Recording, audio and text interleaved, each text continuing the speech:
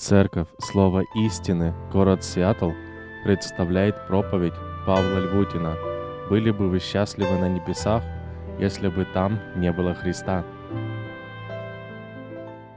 Сегодня особый день, когда мы вместе вспоминаем многие благословения. Хотел бы поблагодарить всех, кто сегодня поделился теми благословениями, которые переживали и переживают в нашей поместной церкви. Я хотел бы поблагодарить каждого из вас, кто этот год, он нес служение в этой церкви и отдавал себя для того, чтобы влияние Евангелия, оно все глубже и глубже распространялось. Для меня поместная церковь, она также приносит огромное благословение. Одно из больших благословений, которое я переживаю, это действенность Божьего Слова. Для меня это огромная привилегия стоять здесь, учиться вместе с вами.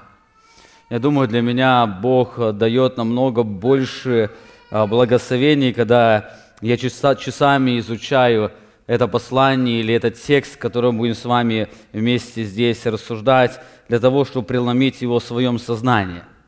Я считаю, это огромное благословение. Когда я выхожу сюда, я всегда молюсь о том и готовлюсь к тому, чтобы яснее сделать вам текст, который мы с вами изучаем.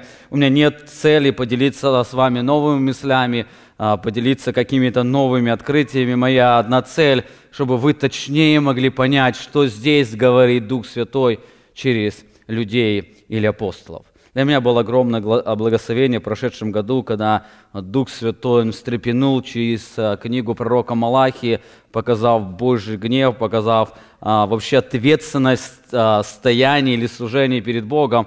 После этого Бог даровал такое глубокое утешение, как тихое веяние ветра через служение Духа Святого. Насколько мы имеем эти благословения. Эти благословения совершенно не исходят от нас и не определяются нами. Они исходят от Бога и даются нам через Духа Святого.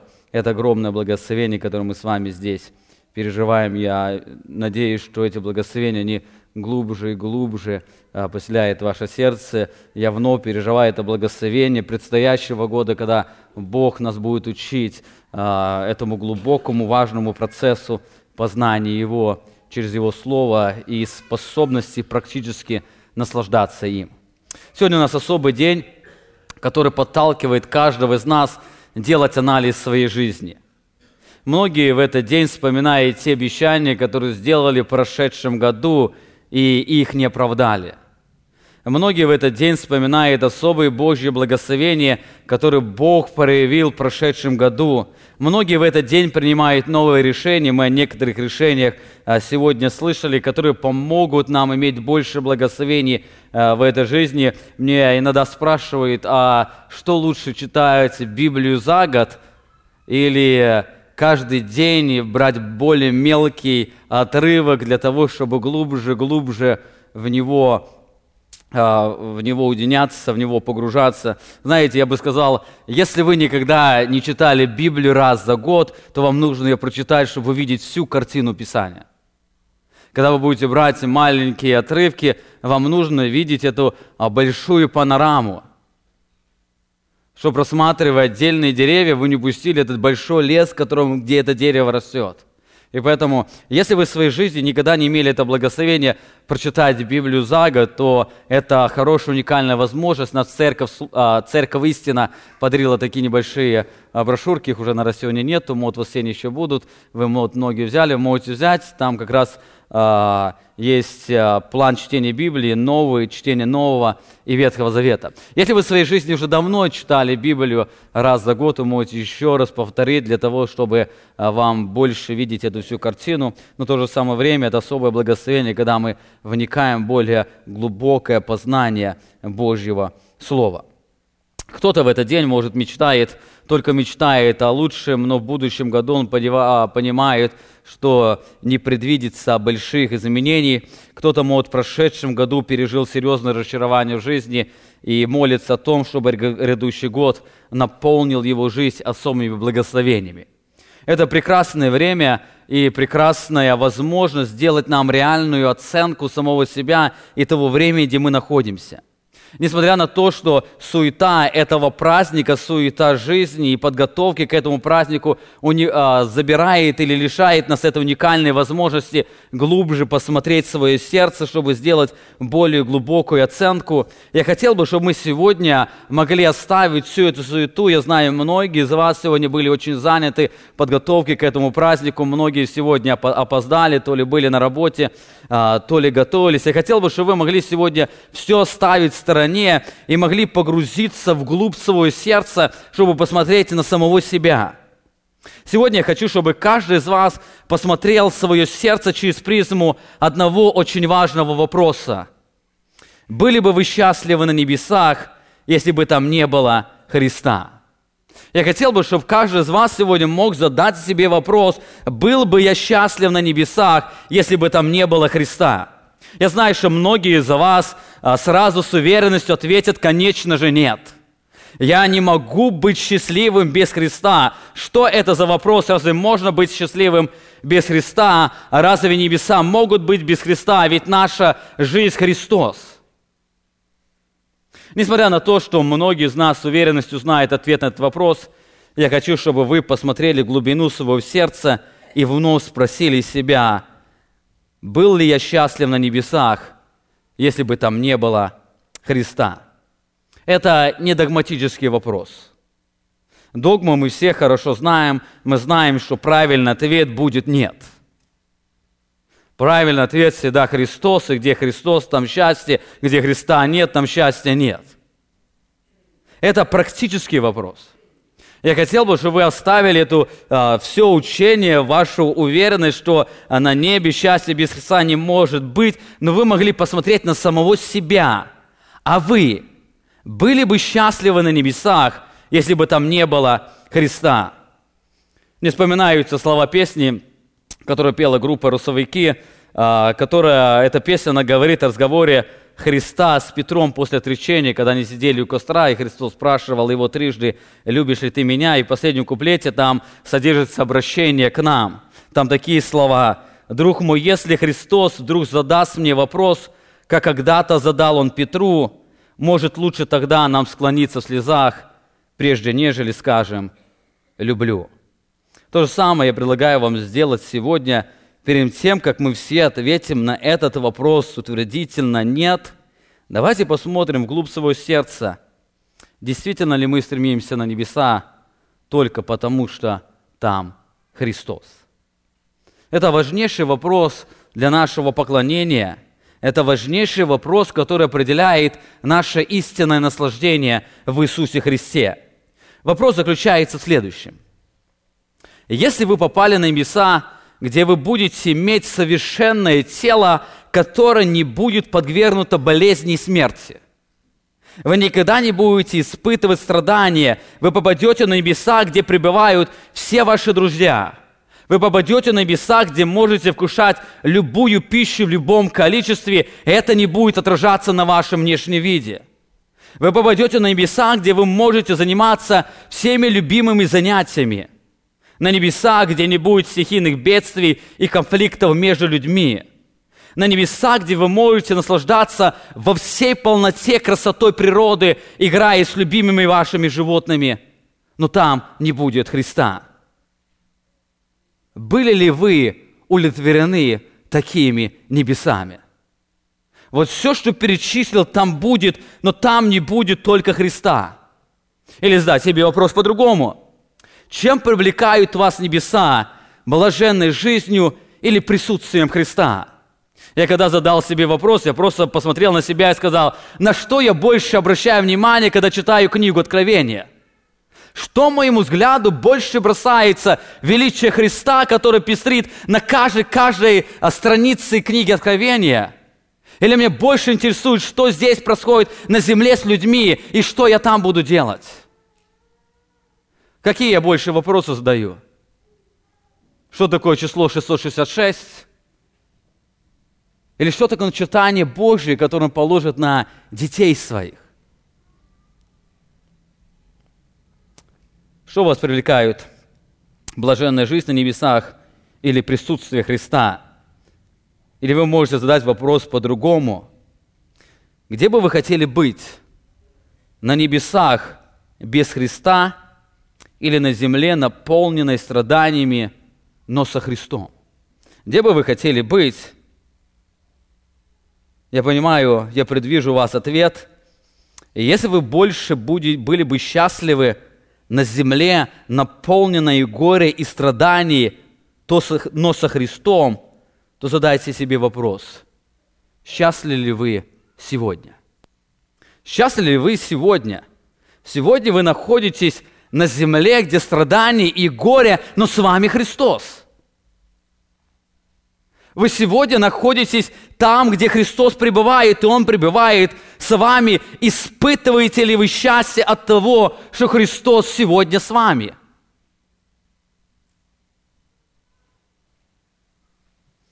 Можете ли вы сегодня назвать себя самым счастливым человеком на земле?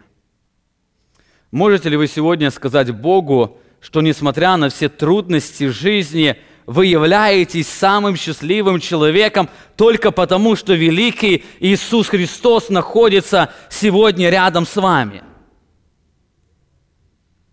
Размышляя над этим вопросом, может, нам действительно лучше сейчас склониться в слезах, прежде нежели скажем, что для нас Христос – это вся жизнь. Были бы вы счастливы на небесах, если бы там не было Христа? Это вопрос не для ума, это вопрос для сердца. Этот вопрос, как я говорил, он раскрывает нашу практическую способность наслаждаться Иисусом Христом здесь, на этой земле. Знаете, если вы не наслаждаетесь с Иисусом Христом на этой земле, то вы не можете утвердительно сказать, что вы будете счастливы что вы не будете счастливы на небесах, если там не будет Христа. Если для вас Христос – это жизнь, вы должны наслаждаться им здесь. Когда я впервые встретился с этим вопросом, я не мог дать однозначного ответа. Этот вопрос, он поразил мое сердце. С одной стороны, я не могу сказать, что буду счастлив на небе без Христа, потому что понимаю, что Он все небо, которого я хочу. Но с другой стороны, есть много причин, которые лишают меня истинного наслаждения в Иисусе Христе здесь, на земле. Хотя я понимаю, что во Христе настоящее счастье, и без Христа счастья нет, и Христос сегодня со мной, во мне, и я в Нем. Есть много причин, есть определенные обстоятельства, которые погружают меня в уныние и переживания.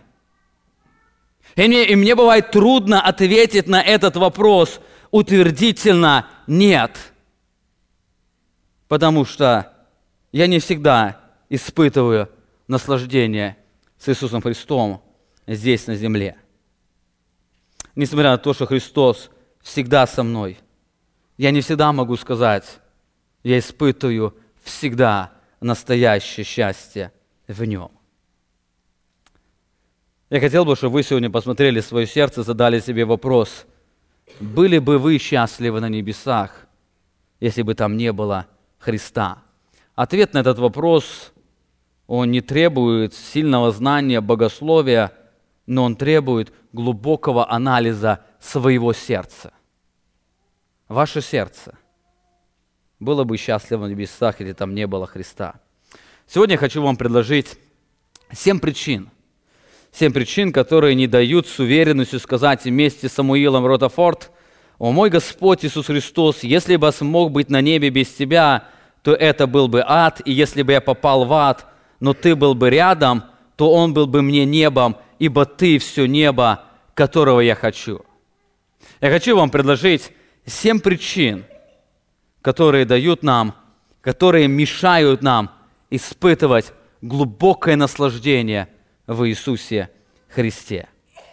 Эти причины мы находим в личном письме Иисуса Христа к Своей церкви. Вы помните, по доброй традиции в нашей церкви обычно на Новый год мы с вами смотрим в последнюю книгу Откровения. И я сегодня хотел бы это вместе с вами сделать, посмотрев на последнюю книгу Откровения, посмотреть очень кратко в виде тезисов на 7 причин, которые лишают меня истинного наслаждения в Иисусе Христе. Главная цель книги Откровения это дать утешение или поддержать святых людей или церковь. Когда Иоанн писал эту книгу, церковь Христа находилась на земле, и она испытывала очень тяжелые страдания. Какая-то церковь, она испытывала гонения со стороны властей. Кто-то поддавался влиянию земных ценностей. Кто-то был подвержен атаке лжеучителей, которые больше и больше атаковали церковь. Кто-то испытывал финансовые трудности, а кто-то был поражен гордостью и самодостаточностью. И в это тяжелое время для церкви Христос пишет церкви личное письмо. Он понимает, что настоящая проблема церкви заключается в том, что церковь сегодня не способна наслаждаться им. И в этом письме Иисус Христос, Он раскрывает эту главную причину. И Он описывает то, в чем нуждалась именно эта церковь, которая находилась среди этих страданий. Он знал истинную проблему и нужду церкви, и в этом последнем письме Он отвечает на нее. Вы помните, эта книга начинается с раскрытия главной нужды Христовой церкви. Иоанн начинает эту книгу, Откровение 1 глава, 1 стих, откровение Иисуса Христа, который дал ему Бог, чтобы показать рабам своим, чему надлежит вскоре. Откровение или апокалипсис, что означает открытие, раскрытие или снятие покрывала. Откровение Иисуса Христа или по-другому это раскрытие Иисуса Христа. Это снятие покрывала, это раскрытие, как в театре раскрываются шторки, и вы видите всю эту большую картину. Именно это пытается передать Иисус Христос своей церкви. Знаете, эта книга не об Антихристе, эта книга не об великой скорби, эта книга не о последнем суде, это книга о превосходстве Иисуса Христа. Эта книга, она говорит о том, кем является Иисус Христос и насколько Он наполнен славой. Именно поэтому, если будете читать, почти в каждой главе вы будете встречаться с Божьей славой, славой Иисуса Христа. Именно поэтому книга Откровения, она не раскрывает все те детали, которые нас интересуют, какие будут небеса или каким страшным будет ад. Эта книга говорит о том, каким красивым является наш Иисус Христос. Главное, в чем нуждалась церковь Иисуса Христа, это в переосмыслении Его превосходства. Церковь Иисуса Христа, она нуждалась в том, чтобы увидеть эту красоту Иисуса Христа, который пребывает с ними, и наслаждаться в Нем. Главная проблема Церкви Христа в том, что она не полностью увлечена или поглощена Иисусом Христом. Именно поэтому она не может испытывать глубокого наслаждения в Нем, в Иисусе Христе. Одна из причин, почему мы здесь на земле порой не испытываем этого глубокого наслаждения в Иисусе Христе, потому что наше сердце, оно не увлечено Иисусом Христом. Мы еще до конца не можем увидеть эту красоту того, кто находится сегодня с нами рядом. Мы сегодня впадаем в уныние, потому что мы что-то хотели красивое приобрести, и его не приобрели. Забывая другую реальность, что мы имеем что-то намного превосходнее, намного красивее, но мы не способны наслаждаться им по той причине. Мы недооцениваем его абсолютное превосходство. В этом письме Христос обращается к 7 церквам, показывая истинную причину, которая лишает их глубокого наслаждения во Христе. Если будете читать книгу Откровения, вы заметите, что каждое послание каждой церкви Христос начинает с раскрытия Его абсолютного превосходства. Обращаясь к каждой церкви, Христос сначала говорит, кем является Он.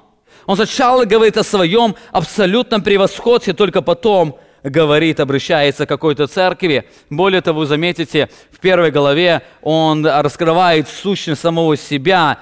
И во всех церквах, которые он будет говорить о себе, эти признаки, они будут связаны или раскрыты еще в 1 главе. Что будет связывать, что я являюсь именно этим владыкой, который встретился с Иоанном на острове Патмос. Именно этим превосходным владыкой, которого Иоанн увидел и пал как мертвый. Итак, давайте вместе с вами посмотрим на 7 причин, которые лишают нас глубокого наслаждения в Иисусе Христе. Каждую причину мы посмотрим в каждой церкви. Первая причина, которая лишает нас наслаждения в Иисусе Христе, это недостаточная любовь ко Христу. Откровение, 2 глава, 1 стих, Христос говорит: «Ангелу Ефесской церкви напиши, так говорит держащий 7 звезд в деснице своей, ходящий посреди 7 золотых светильников». Он говорит: кто он такой? «Знаю дела твои, и труд твой, и терпение твое, и то, что ты не можешь сносить развратных, и испытал тех, которые называют себя апостолами, они и таковы, и нашел, что они лжецы. Ты много переносил, имеешь терпение, и для имени моего трудился и не изнемогал». Но несмотря на все характеристики, я имею против тебя то, что ты оставил первую любовь твою.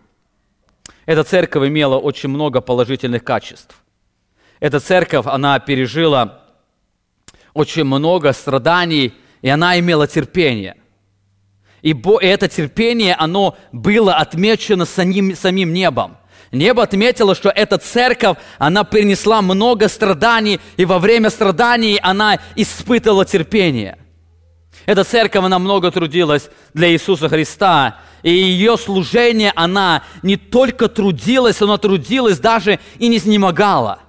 Можно сказать, они положили полностью себя на алтарь служения церкви Иисуса Христа. Эта церковь, она обладала высокой духовной проницательностью. Они обладали хорошим знанием доктрины. Они могли быстро отличать лжеучителей от истинных учителей. Они быстро отличали тех, кто являются апостолами, и тех, кто называются ими. Дальше, в 5 стихе мы читаем, что эта церковь ненавидела то, что ненавидел Христос. Эта церковь ненавидела дела николаитов, которые Христос сам ненавидел. Заметьте, сколько хороших характеристик сказано об этой церкви. Но этой церкви была большая проблема, которая лишала ее наслаждения во Христе. Это недостаток любви к Нему. Нет, я не хочу сказать, что они были неверующими людьми. Они были верующими людьми. Я не хочу сказать, что они не любили Бога. Они любили Бога. Они любили Христа. Они жили для Него. Но проблема заключалась в том, что они не любили Его так, как должны Его любить. Точнее сказать, они не росли в своей любви, а своей любви они охладевали. Они достигли высокой зрелости и стали привыкать к этому. Они стали привыкать к тому, что их церковь сильная, их церковь имеет очень много благословений, и они удовлетворялись этим положением. Проблема этой церкви заключалась в том, что они не видели Христа столь величественным, как раньше. Они охладевали своей любви, потому что превосходство Христа, оно тускнело в их разуме. Именно поэтому Христос пишет им письмо, и главная цель этого письма – это раскрыть Его славу, Его превосходство. Знаете, вы можете быть самыми активными в церкви, вы можете знать глубины реформаторского богословия, вы можете испытывать страдания за Христа в терпении, вы можете ненавидеть грехи, которые ненавидит сам Христос, но при этом не испытывать глубокого наслаждения в Иисусе Христе по причине недостатка любви к Нему. Отсутствие или недостаток любви к Нему, он лишает нас глубокого наслаждения в Нем, и отсутствие или недостаток любви к Богу, оно определяется тем, что мы очень мало видим Его превосходства. Что-то затемняет нам Христово превосходство. Итак, это первая причина, которая лишает нас глубокого наслаждения и счастья здесь на земле, уже во Христе. Это недостаток любви к Иисусу Христу. Вы помните, когда-то Христос сказал, первая наибольшая заповедь – это возлюби Господа Бога твоего. Если человек теряет это наслаждение, эту любовь к Богу, он не будет испытывать наслаждение во Христе. Вторая причина отсутствия полного наслаждения во Христе – это недостаток доверия Христу. Обращаясь ко второй церкви, Иисус Христос говорит, 2 глава, 8 стих, «И ангелу Смирской церкви напиши, так говорит первый и последний, который был мертв, и се жив, он вновь говорит о себе, кем он является, знаю твои дела, и скорбь, и нищету, впрочем, ты богат. И злословие от тех, которые говорят о себе, что они иудеи, они не таковы, но сборище сатанинское. Не бойся ничего, что тебе надобно будет претерпеть. Вот дьявол будет вергать вас из среды вас в темницу, чтобы искусить вас. И будете иметь скорбь дней 10. Будь верен до смерти, и дам тебе венец жизни». Заметьте, в этом послании нет порицания церкви. Здесь Бог ничего, Христос ничего не говорит о церкви, о том негативном, что было в этой церкви. Это была верная, гонимая церковь Иисуса Христа. Это церковь, которая имела эту любовь ко Христу. Это церковь, которая постоянно возрастала во Христе. Она в страдании, нищете и в несправедливом злословии показала свою верность своему жениху. Эта церковь, она жила послушанием Иисусу Христу. Но в этой церкви была одна причина, которая лишала ее наслаждения в Боге. Это был страх пред страданиями. Именно поэтому Христос обращается и говорит: ты не бойся ничего. Не бойся то, что тебе придется пережить. Не бойся ничего. Да, страдания, они будут, но помни, что я с тобой. Помни, что я первый и последний. Я был когда-то мертв и се жив. И если даже кто-то из вас умрет, вы будете живы, потому что я жив. Не бойся. Знаете, наш страх всегда связан с недоверием Христу, а недоверие Христу всегда связано с недостаточным знанием и восхищением им. Именно поэтому Христос отправляет к этой церкви письмо, где Он раскрывает свое абсолютное величие, славу, власть и силу. Он говорит о себе, кем Он является. Он раскрывает свое абсолютное превосходство и призывает церковь для того, чтобы она не боялась. Знаете, если вы любите Христа, знаете, вы можете любить Христа, вы можете даже страдать за Него, но отсутствие доверия Ему, оно будет лишать вас наслаждения в Нем. Вы можете обладать самыми лучшими доктринальными знаниями. Вы можете знать всю красоту богословия, но если вы не научитесь доверять Иисусу Христу, вы не сможете испытывать глубокое наслаждение в Иисусе Христе. Вы не можете сказать, что для меня Христос – это все небо, которого я хочу, и я сегодня здесь переживаю, наслаждаясь им. Итак, мы с вами посмотрели на две причины, которые препятствуют нашему глубокому наслаждению в Иисусе Христе. Это недостаточная любовь ко Христу, это недостаточное доверие Христу. У нас сегодня нет времени подробно говорить. Я думаю, если Бог даст нам возможность, мы к концу следующего года с вами подробно будем говорить об этих церквах.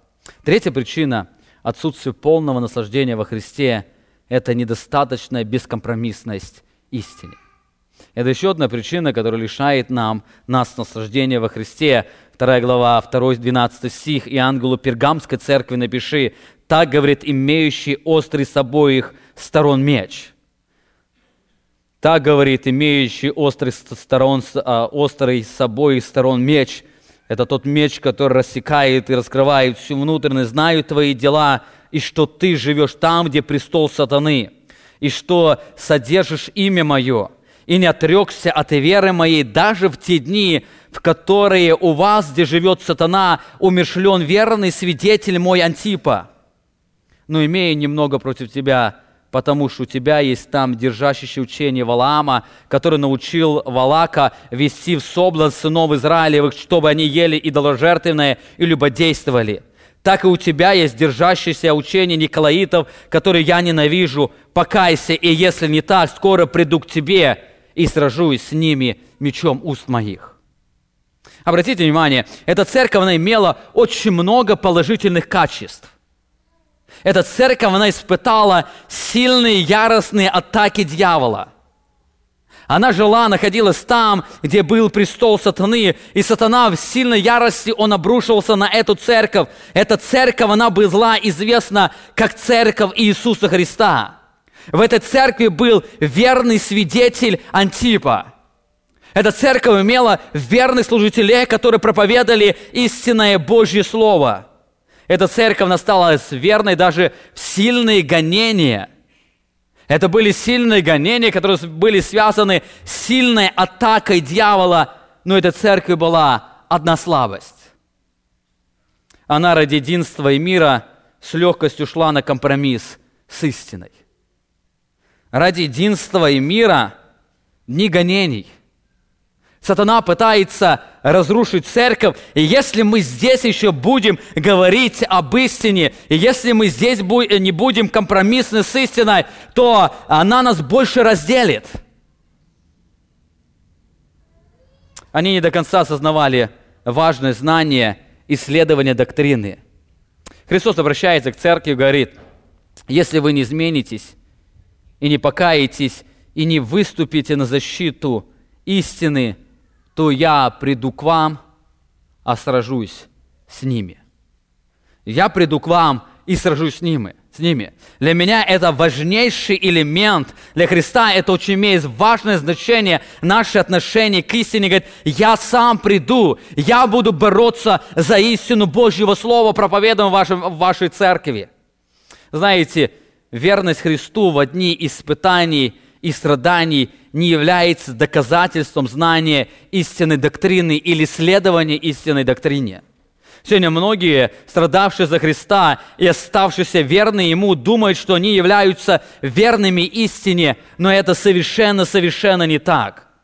Можно в своей жизни допускать компромисс истине и в то же самое время страдать за Христа. Можно в своей жизни допускать компромисс истине и в то же самое время переносить тяжелые гонения за Христа. Но знаете, компромиссность истине, она лишает истинного наслаждения в Иисусе Христе. Вы можете переживать страдания за Христа, но если в вашей жизни вы идете на компромисс с какой-то истиной, вы не сможете наслаждаться с Иисусом Христом. Да, вы, может, будете Его детьми, вы будете частью Его церкви, но вы никогда не переживете это глубокое истинное наслаждение в Иисусе Христе. Именно это была проблема пергамской церкви, несмотря на их глубокую верность в дни тяжелых гонений, они допускали компромисс своей церкви. Мы точно знаем, по какой причине, то ли ради единства, то ли ради каких-то других причин, но эта причина, она лишала их наслаждения во Христе. Именно поэтому Христос обращается к этой церкви, и Он раскрывает то, кем Он является, чтобы они увидели Его абсолютное превосходство и наслаждались им в Его истине. Итак, это третья причина, которая лишает нас наслаждения в Иисусе Христе. Четвертая причина, которая является причиной отсутствия полного наслаждения в Иисусе Христе, это недостаточная верность Христу. Это недостаточная верность Христу. Во 2 главе, 18 стихе мы читаем, Христос обращается к следующей церкви, и ангелу Фиатирской церкви напиши: «Так говорит Сын Божий, у которого очи, как пламень огненный, и ноги подобны халкаливану. Знаю твои дела и любовь, и служение, и веру, и терпение твое. И то, что последние дела твои больше первых. Но имею немного против тебя, потому что ты попускаешь жене Изавели, называющей себя пророчицею, учить и вводить в заблуждение рабов моих, любодействовать и есть идоложертвенное». Обратите внимание на характеристику этой церкви. Она очень сильно похожа с Ефесской церковью. Вы помните, он говорит, что у них были дела, свидетельствующие о принадлежности Богу. Он говорит, я знаю твои дела. Они любили Христа, и эта любовь, она отмечена самим небом. Я знаю и твою любовь. Они имели служение. Они служили Богу. Это служение, оно также было отмечено небом. Они обладали истинной верой и терпением. И Бог говорит, я знаю твои дела, любовь, служение, веру и терпение твое. Все это в тебе есть. Более того, она обладала наличием духовного роста. Он говорит, что твои последние дела больше первых. Вы помните, чем отличалась от Эфесской церкви? Эфесская церковь, она потеряла этот духовный рост. Ее первые дела были больше последних, но в этой церкви мы видим совершенно другое. Ее последние дела, они были больше первых. Это церковь, которая, она возрастала в любви, в служении, в вере в Богу. Но она была слишком терпима к некоторым грехам. Она была слишком терпима к некоторым грехам. Она не до конца оказывала верность Христу. Несмотря на их духовную зрелость, у них была причина, которая лишала их истинного наслаждения во Христе. Оно было связано с недостаточным знанием превосходства Христа. Это недостаточная верность Иисусу Христу. Они на некоторые грехи закрывали глаза. Во-первых, мы видим, они позволяли женщине проповедовать в церкви. Сегодня многие говорят, это совершенно не грех, или это может быть незначительный грех, грех был в их глазах. Но он являлся выражением неверности Богу. Он являлся выражением неверности Богу. Более того, скорее всего, эта женщина учила тому, чтобы нам оказывать влияние на неверующих, нужно стать как они и быть там, где они. Именно поэтому она поощряла людей ходить в копище идолов, сидеть за идольским столом под прикрытием того, что вы можете больше приобрести людей для Христа. В копищах полно людей, которые не знают Христа. Ты стань, как они. Ты пойди к ним, соверши те акты поклонению идолам, ты сиди с ними, кушай, но за этими всеми действиями просто проповедуй им о Христе. Для них грех ради влияния не являлся грехом. Они больше были движимы видимым эффектом или похотью, нежели верностью Богу. Сегодня многие христиане ради верности братству или церкви нарушают Божью волю. Сегодня христиане, борясь за истину, они совершенно забыли о христианских добродетелях. Сегодня христиане, борясь за чистоту церкви, они разучились любить друг друга. И все это под прикрытием определенной духовности. Не так давно я встретил одного человека, мы с ним так разговорились, она поделилась, в какой церкви, и я эту церковь знаю, и она дальше стала рассказывать о своей церкви, говорит, знаете, наша церковь была заражена кальвинизмом, но мы его наконец-то сейчас победили. Я знаю эту церковь, которая полна горя и страданий, но все они являются борцами за истину, не проявляя любви. Именно в этой борьбе люди теряют это истинное наслаждение в Иисусе Христе. Чтобы наслаждаться Иисусом Христом, нам нужно оставаться и быть всегда верными Ему. Мы должны руководствоваться невидимым результатом, а должны руководствоваться верностью Иисусу Христу. Именно это была проблема этой церкви, несмотря на их духовную зрелость. Они закрывали глаза на некоторые грехи ради каких-то других причин.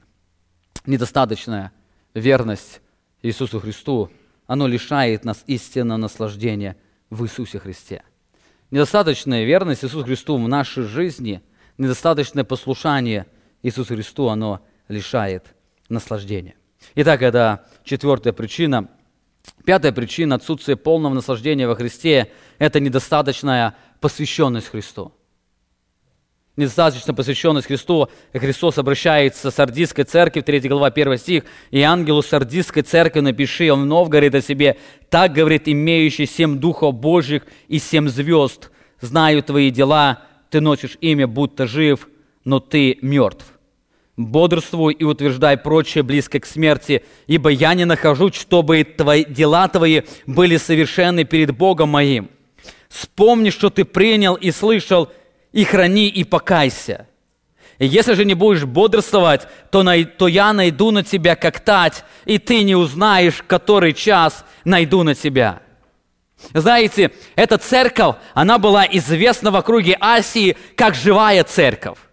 Христос говорит, ты носишь имя, будто жив. Они все говорили, как о процветающей церкви. Это живая церковь. Посмотрите, сколько благословений в этой церкви. Эта церковь, она обладала определенной популярностью, и многие, смотря на эту церковь, они хотели подражать им. Эта церковь носила имя, как живая церковь Иисуса Христа. Но в практике своей жизни Христос говорит, она была мертвой. Христос говорит, я не нахожу, чтобы дела твои были совершенны перед Богом моим. Да, у тебя есть определенные дела, на которые люди смотрят, они делают определение, что ты живая церковь, но я не нахожу, чтобы твои дела, они были совершенны перед Богом моим. Они что-то пытались сделать для Бога. Они не были безбожниками, они знали Бога, они поклонялись Богу, они проводили богослужения, у них были хорошие сборы пожертвований, они обладали правильным благословием, но это была спящая церковь. Это была унылая церковь, они были безразличны к тому, что происходит в их жизни и в их церкви. Они потеряли дух посвященности Христу, они делали все по привычке без посвященного сердца. Они привыкли жить в этой рутинной жизни. Они успокоились. Их церковь самая лучшая. Их церковь живая. Каждый мечтает стать членом их поместной церкви. И они успокоились, имея это самодовольство в себе. Но Христос говорит, вы потеряли дух посвященности мне. Я не нахожу, что ваши дела не были совершенны. В ваших глазах они совершенны, но я смотрю в ваше сердце, и я вижу, что эти дела, они совершаются без посвящения сердца. Отсутствие посвященности, она лишила их наслаждения во Христе. Именно поэтому Христос им раскрывает свою уникальность. Она была Христова церковь, которая по причине отсутствие посвященности не переживала наслаждения во Христе. Знаете, вы можете жить христианской жизнью на минимум, но вы никогда не сможете в этом состоянии наслаждаться Христом. Вы никогда не сможете наслаждаться Христом, потому что истинное наслаждение, оно связано с моим посвящением Христу. Истинное счастье в жизни – оно связано с моим сердцем, которое полностью посвящено Иисусу Христу. Отсутствие посвященности Богу в служении, в личном освящении, оно лишает нас наслаждения во Христе. Настоящая жизнь христианина – это не бездейственная жизнь, но жизнь, которая постоянно мотивирована посвященности Христу. Ангелу Сардийской церкви напиши. Если в вашей жизни сегодня отсутствует дух посвящения, вы не сможете переживать глубокое наслаждение в Иисусе Христе. Это отсутствие посвящения, оно лишит вас глубокого наслаждения в Нем. У нас нет времени подробно об этом говорить. Давайте посмотрим на 6-ю причину отсутствия полного наслаждения во Христе. Бог обращается и к Филадельфийской церкви, к той церкви, которая была известна своей верностью, и Он обращается и к ним. И в этой церкви мы видим, что отсутствие полного наслаждения во Христе, оно связано с недостаточным осознанием всевластия Христа. 3 глава, 7 стих. «И ангелу Филадельфийской церкви напиши, так говорит святый, истинно имеющий ключ Давидов, который отворяет, и никто не затворит, затворяет, и никто не отворяет. Знаю твои дела. Вот я отворил пред тобою дверь, и никто не может затворить ее. Ты немного имеешь силы и сохранил слово мое, и не отрекся имени моего. Вот я сделаю, что из сатанинского сборища из тех, которые говорят о себе, что они иудеи, но не суть таковы, а лгут. Вот я сделаю то, что они придут и поклонятся пред ногами твоими, и познают, что я возлюбил тебя». Эта церковь, она не получила упрека. Эта церковь, она любила Иисуса Христа. Эта церковь, она была верна доктрине. Эта церковь, она была бескомпромиссна. Эта церковь, она была посвящена Иисусу Христу. Это церковь, которая отдала себя на алтарь служения Богу. Но к этой церкви Бог пишет свое письмо, где Он раскрывает свою уникальность.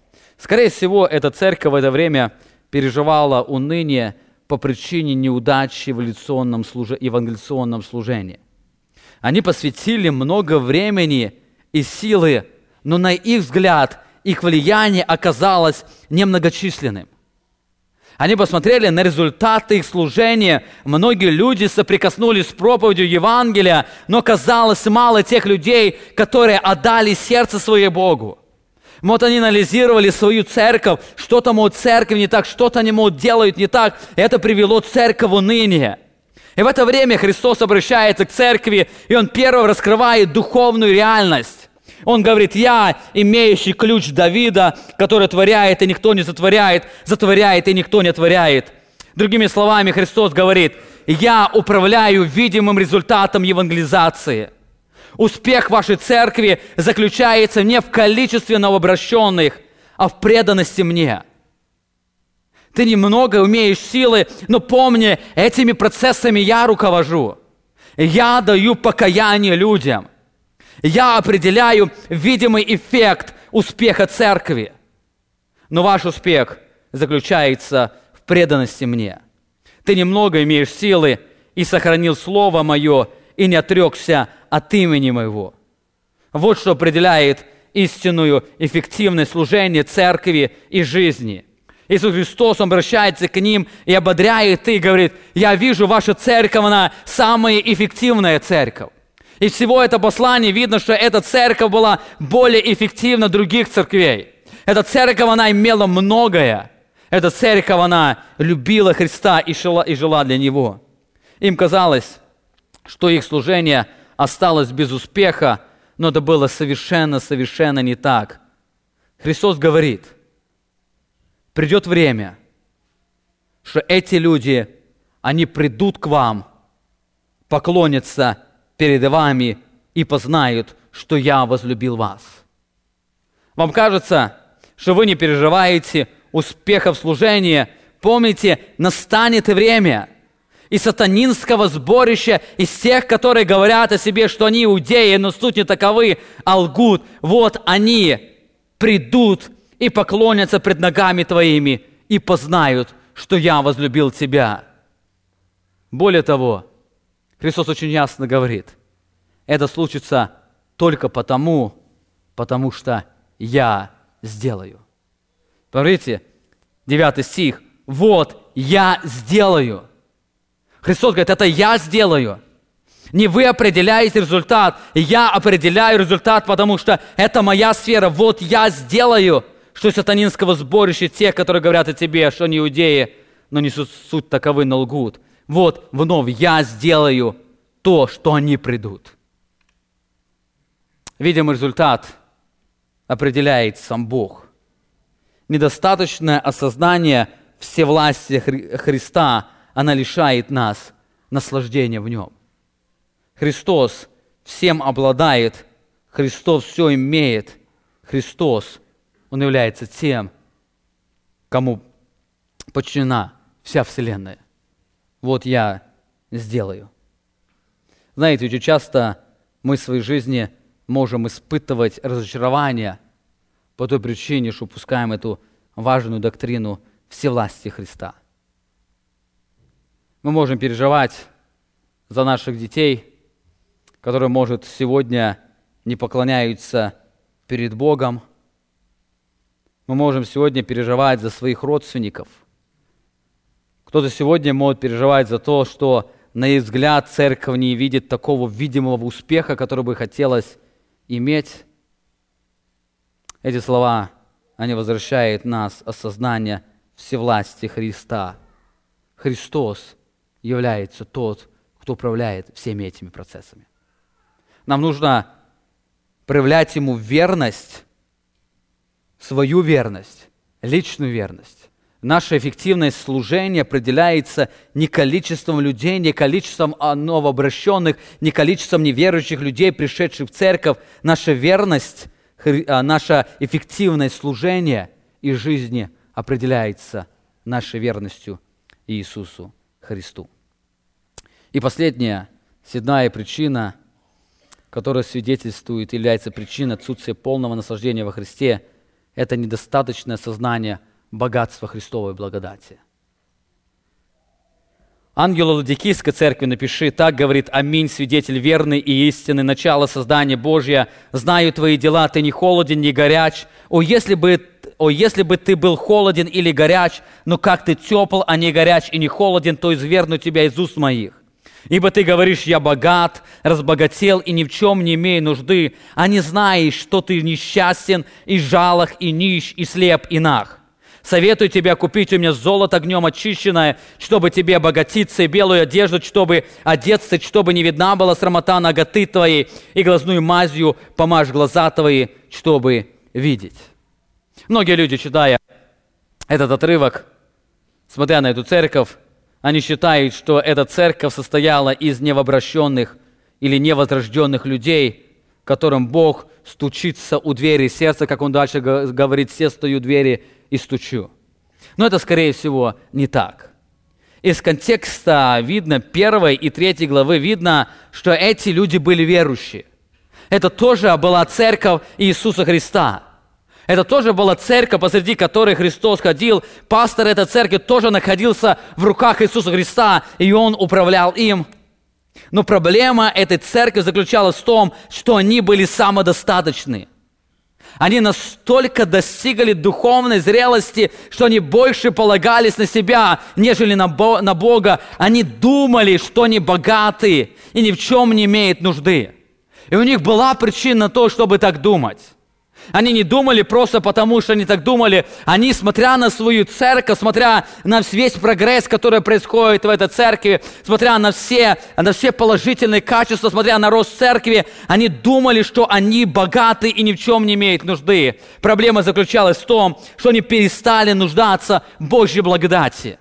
В их церкви сильные проповедники, в их церкви сильные душепопечители, в их церкви лучшие певцы. Они самодостаточны.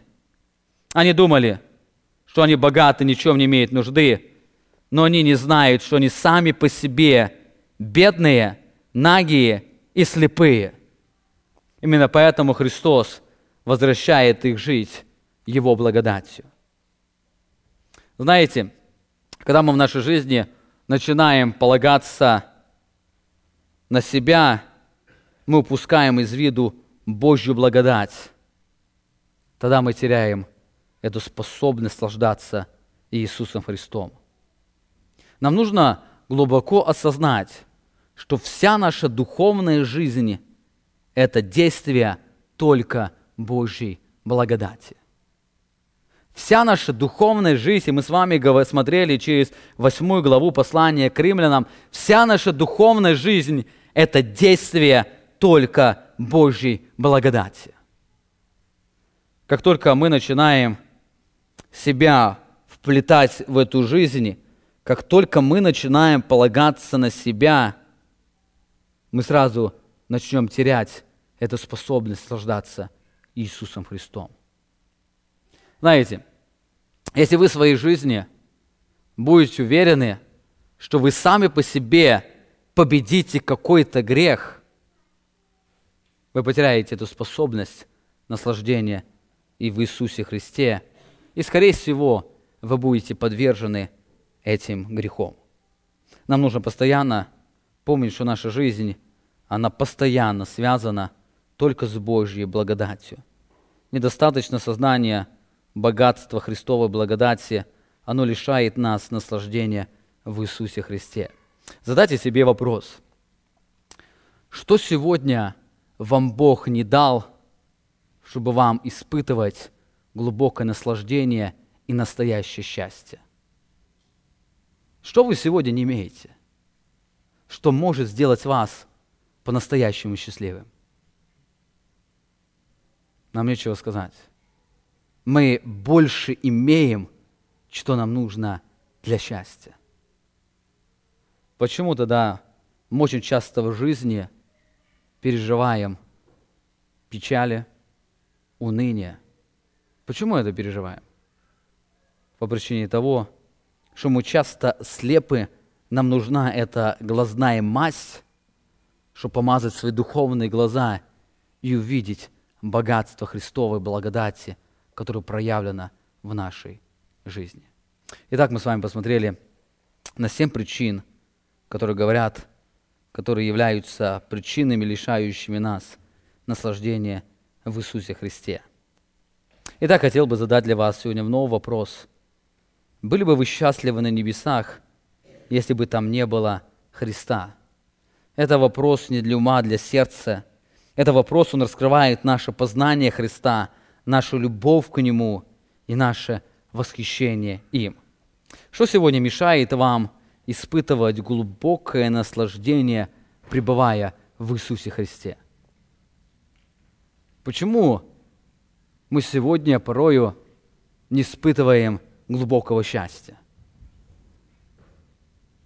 Причина заключается в том, что мы очень часто не до конца знаем Иисуса Христа. Именно поэтому нам нужно больше времени, больше сил посвятить тому, чтобы нам больше узнать величие Христа, чтобы наслаждаться им. И предстоящий год в нашей церкви мы планируем посвятить этому времени. На малых группах мы с вами будем говорить о практическом наслаждении Богом через молитву, а на воскресных богослужениях мы с вами будем говорить о практическом наслаждении через процесс познания Бога, познания Христа и познания Духа Святого. Сегодня у нас особое время, когда мы можем сделать анализ и в молитвах молиться перед Богом. Сегодня я хотел бы предложить не особый формат молитвы для нашей церкви. Это у нас редко бывает, наверное, только раз в году, и то на Новый год.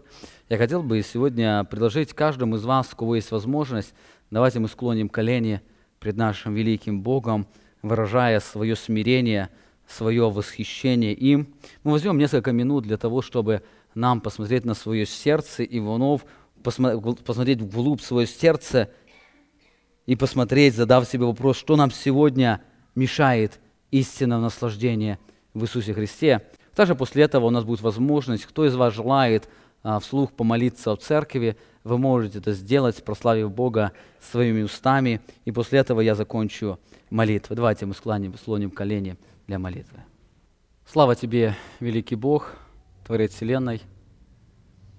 Сегодня церковь Твоя, она склоняется перед Тобою, и мы благодарим Тебя за эти огромные благословения, которые Ты даровал нам. Благодарим Тебя за то, что Ты проявил и проявляешь нам особую любовь.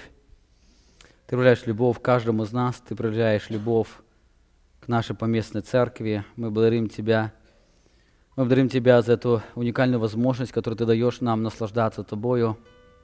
Я прошу Тебя, Ты прости нас за то, что мы очень часто по разным причинам не испытываем это наслаждение, которое Ты даешь нам. Ты прости и даруй нам и в этом предстоящем году больше погружаться в познание Тебя, больше видеть Твое абсолютное превосходство, больше видеть Твою абсолютную славу и славить Тебя, поклоняться Тебе, наш великий чудный Бог. Тебе за все слава. Аминь. Вы прослушали проповедь пастора Павла Львутина. Другие проповеди и информацию о нашей церкви вы можете найти на нашей странице в интернете www.slovoistины.org.